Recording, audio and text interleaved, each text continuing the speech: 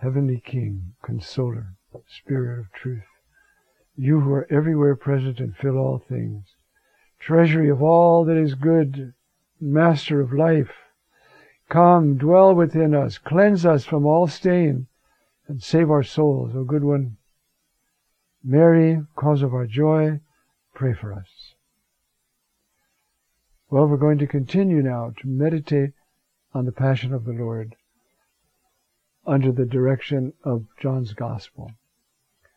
We've gone to the part where finally our text says, you see, what shall I do with your king? Crucify him. Shall I crucify your king? We have that crucial answer. We have no king but Caesar.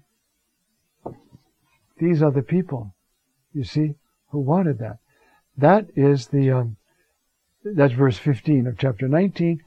And then, the first part, then he handed them over to them to be crucified. That was the last line we did. Now, the second part of verse 16 is what we have. So then they took Jesus. Usually there were 4 men assigned to a crucifixion, because you had to watch, you had to keep the guy in line, even though he'd been beaten. I mean, he's going to die, very painful death. And so 4 of the guys go. It's not a good, easy job. That's why they're allowed to keep the clothes of the prisoner. A little extra bonus for a dirty job. So it says, you see, and John is very firm here. See? And carrying the cross for himself. He doesn't deny maybe that Simon the Cyrene helped them out later. But he took this himself. Because he wanted to do that. As much as it's pain, he wanted to do it. Now the fathers of the church have interesting lines on that remark. He bore on his shoulders the symbols of victory. That comes an allusion to a text in Isaiah 9, that the government is upon his shoulder. Remember that line? He says, he bore on his shoulder the symbol of victory. The symbol of victory is the cross. What a strange symbol of victory. What a reversal of everything that we think is right. Money, power, popularity, all that. And Jesus preaches the great reversal. Blessed are the poor. Blessed are those who make peace. That's the great reversal. My soul magnifies the Lord, and my spirit rejoices in God my Savior, because he has looked on the low estate of his handmaid. From henceforth this little handmaid will be called blessed for all generations. Because, you see, the one who's mighty has done the great. And then she goes through, he puts down the mighty and raises up. He feeds the hungry, and the rich go away empty. The great reversal. We just got to be smart enough to catch on. Otherwise, we start chasing money and popularity and pleasure and power, and we're missing it. So, all of that is in that remark, and I have some others here. He carried the cross himself. And this is St. Thomas Aquinas. Christ carries his cross like a king his scepter, as a sign of that glory which is his universal dominion over all things. See how these saints and mystics see what's going on? And then he quotes Psalm 95 from the Vulgate, the Lord will reign from the wood. The text in the Latin text, the Vulgate, goes, regnavit a ligno. Regnavit. He will reign or has reigned. And somebody put in a little, regnavit a ligno Deus. He reigns from the wood. And it just kept, it's in all the Latin psalters as a kind of a little Christian gloss, you see. So Aquinas quotes him. And the government is upon his shoulders. That's already patristic tradition. We just saw it in Chrysostom. He carries the cross like a victor, the trophy of his victory. And now we have another text from Colossians. Despoiling the principalities and powers, He made a public spectacle of them, leading them away in triumph by the cross. See how these mystics, of course, it's suffering. But it's the glory of the love by which he suffered and redeemed the whole human race. That's what's so awesome and makes him the victor beyond any other victor. Aquinas again. Again, he carries the cross like a teacher a candlestick, in which is to be put the light of his teaching, because the word of the cross for believers is the power of God. The preaching of the cross, the reality of the cross, the logos, tu stavru, is the dynamite, is the power of God. The word is the power. You see? No one, and then another one, no one who lights a lamp hides it away or places it under a bushel basket, but on a lampstand, so that those who enter might see the light. And the lampstand is the cross. Now, they don't deny the pain, the humiliation, the loneliness of Jesus and the participation in that of Mary, but they're saying, open your eyes and see the wisdom of God. This incredible act of love that can reach to the depths of human degradation and forgive. See that. If you get that, you will never despair. No matter what you do, you will never despair, because your God has gone deeper. And that's so important, you see.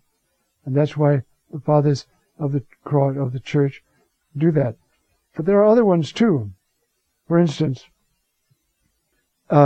already commenting on the Abraham, this is Genesis Rabbah, which is a Jewish commentary now. But already they saw something. And Abraham took the wood of the Holocaust and laid it on the shoulders of his son Isaac. And the commentary, like one who carries his cross on his shoulder. That's the Jewish ones. Isaac is already a symbol of Jesus for them. No, symbol of this mystery of suffering somehow. Though Abraham didn't have to kill Isaac. Father did kill his son, or had his son killed. And now, Origen, who's always great at this, the carrying of the wood for the Holocaust by Isaac is an image of Christ who carried the cross himself.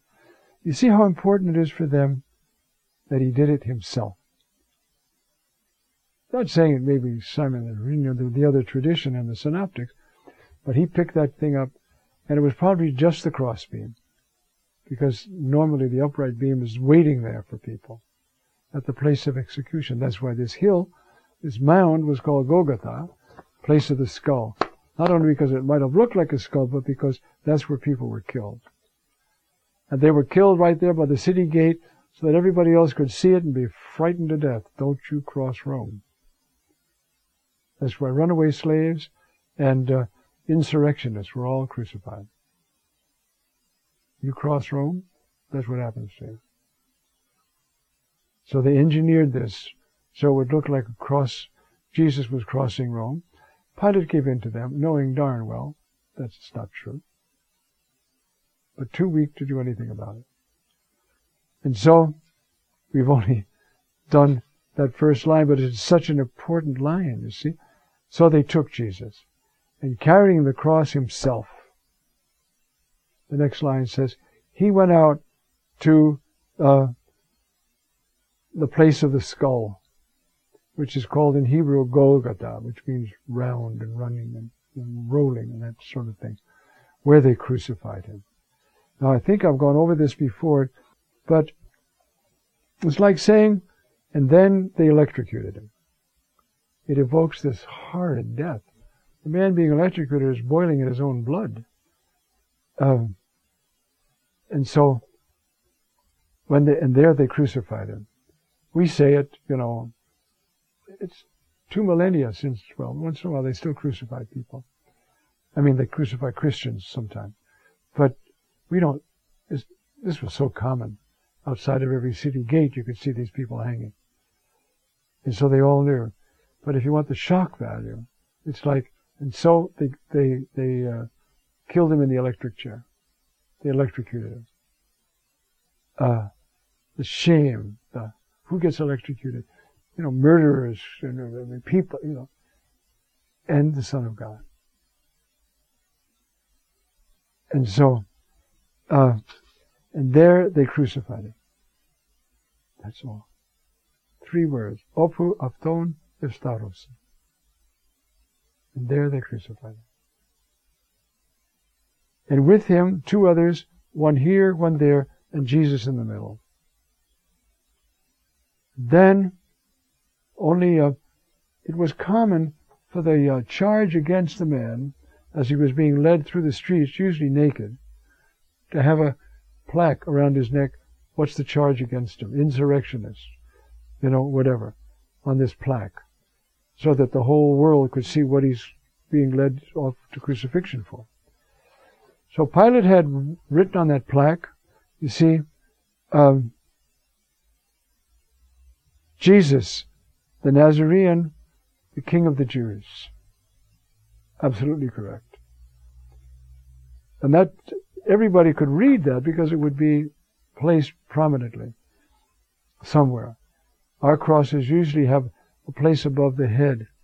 Not quite certain, not that we know everything about crucifixion, but we do have skeletons of people crucified and things like that. So we can put it together. Usually the cross was slipped into a slot in a great big beam that was always there. And the cross beam, the man was nailed to that. Then he was lifted onto that. Then his feet were nailed. Usually turning the feet sideways and going through the ankle bone.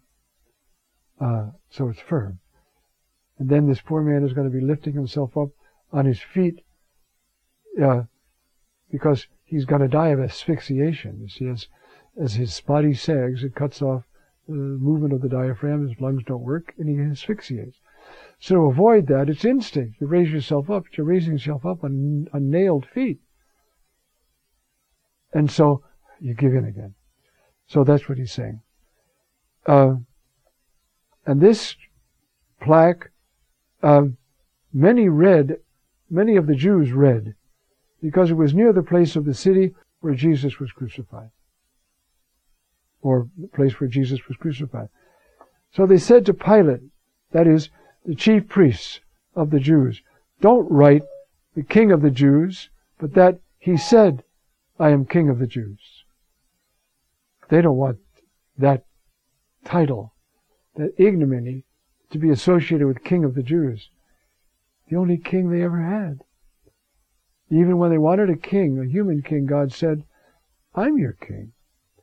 But he said to Samuel, give in, let him have a king. And then he used that king. That's David. And so Pilate answered, what I wrote, I wrote. That's it. I'm not compromising anymore with you guys. I had this guy murdered, to keep peace in the city because you threatened a riot. That's as far as I'm going. You're going to have to read that till he dies and it's taken down. But the irony is, he is the King of the Jews. He's God. And God said, I am your king. You don't need it, I'll give us a human king. All right, you can have one. And he will be the image of my son, who will one day die as King of the Jews.